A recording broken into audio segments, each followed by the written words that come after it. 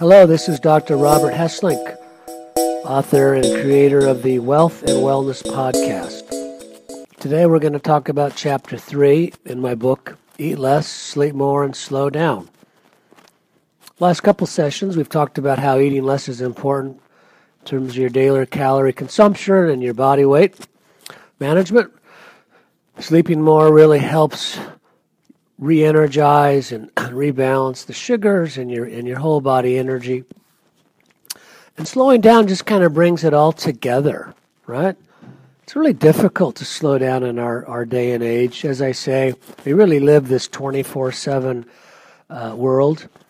It might be hard to have such a lifestyle given that we are always on. But we really need to work towards slowing down. I remember now my first experience with the concept of slowing down and really meditation was undergraduate work at Cal State Northridge, and our professor, Stratton Caldwell, would take us into the gym, kind of turn the lights down, and would work through a bunch of breathing exercises. And that was kind of new and novel for me. I was a, football player, rah, rah, rah, go, go, go, and it just didn't seem right. But I remember one day he set us up and he talked about a story. And the story was about a person who was running through the jungle, crashing through the leaves and the trees and jumping over creeks, huffing and puffing. And then we realize in the story that he's being chased by a tiger. And the tiger's getting closer and closer, and the person's running and running until he comes up to a cliff. And there hanging down over the cliff was a vine. And so what were the options, right? Either stay and fight the tiger or go up to the vine into the unknown world. So as he starts climbing up the vine, the tiger's at the bottom, yelling and roaring and trying to get him. But he's climbing up the vine and climbing up the vine. And then as the noise subsides from below, he starts to hear this growling from above. And as he slowly gazes upward, he sees the head of a big lion looking down at him, snarling and growling. And as he looks up and he starts to ponder what he's going to do, he looks towards the cliff, and there's this little shelf. And on the shelf is this little patch of green. And within the green is a strawberry. And as he reaches out and he grabs that strawberry and looks at its translucent red, and it's all juicy, he takes a bite. And he thinks, wow, that's the best strawberry I've ever had. End of story. Now, of course, the meaning of that tale is that no matter how bad life can be, how challenging it can be, how stressed out you can be, you need to find those moments in your life when you can blank everything out and just enjoy the moment. Whether it's a strawberry or a cup of coffee or tea or maybe that special meal or time with your kids, that's what you really need to do. And that's kind of what slowing down's all about, is slowing down your pace so you can maybe get into the trajectory of a glide path to be able to enjoy life. Now, so in the chapter, we talk about just, how to slow down and some of the aspects in the research of people in terms of not being able to slow down. I talk about shift work, right? People that we see, health professionals, police, law enforcement people that have odd-houred shifts, right? And there's a lot of data that shows that if you have this odd-hour shift, it really tends to lead to quite a few health problems. And there was a study by Rachel Craig and colleagues out of the UK, and they looked at people who work outside of the normal 7-to-7 work schedule. And these shift workers are more likely to have obesity. They were more likely to have diabetes, and they were mostly likely to have a lower consumption of fruit and vegetables as well as healthy foods, and they tended to gravitate towards more unhealthy foods, right?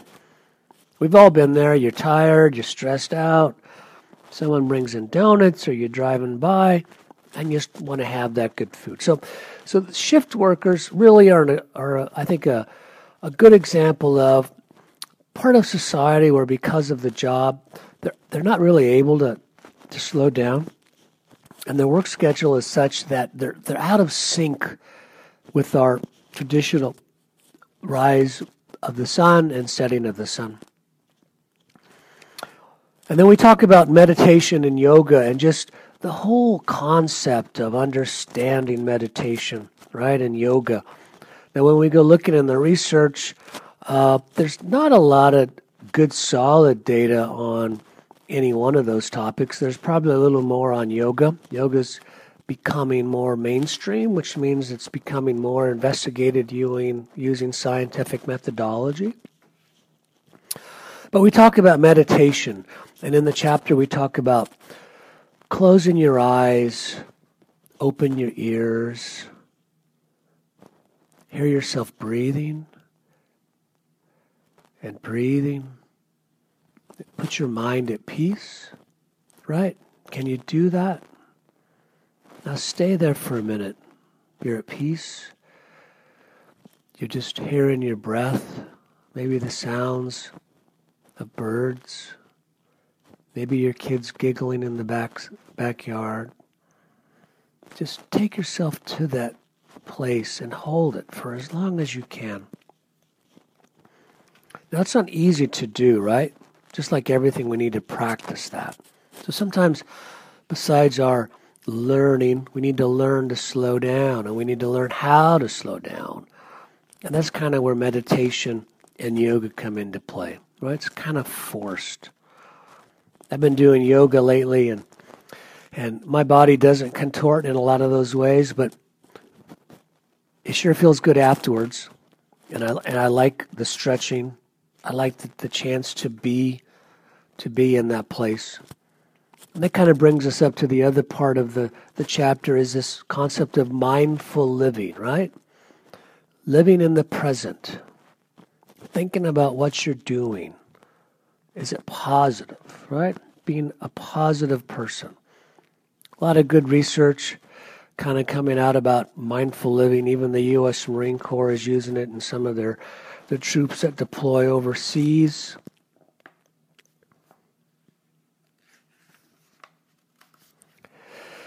You know, there's a lot of good stuff about yoga and health nowadays. Quite a bit of work on yoga and cardiovascular disease, high blood pressure. If you've never done yoga, you can either do slow yoga or hot yoga or any kind of yoga in between.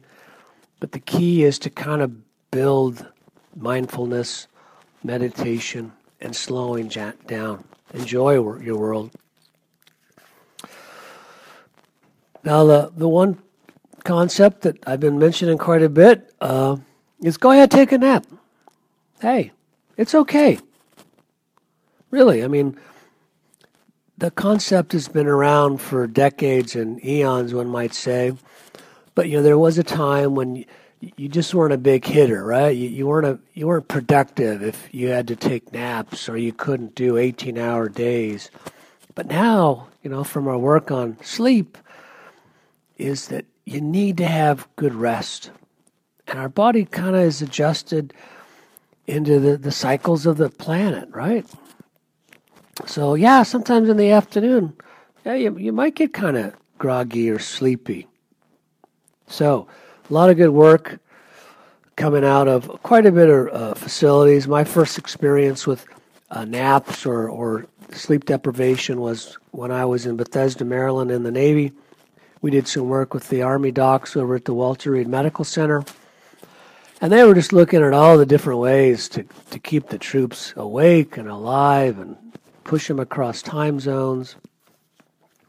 So there's a lot of neat material now about, yeah, you need to re-energize. Even the U.S. military is adjusting their performance analogs, their criteria for commanders in the field, right?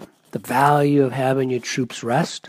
the value of having your troops be ready to go, doing shifting of rest.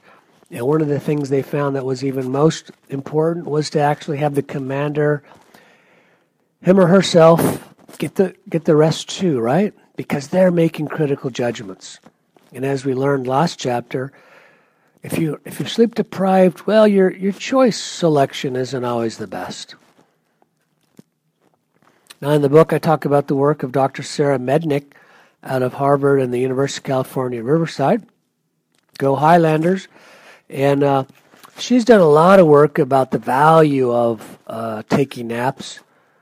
She has a book. It's called Take a Nap, Change Your Life, right?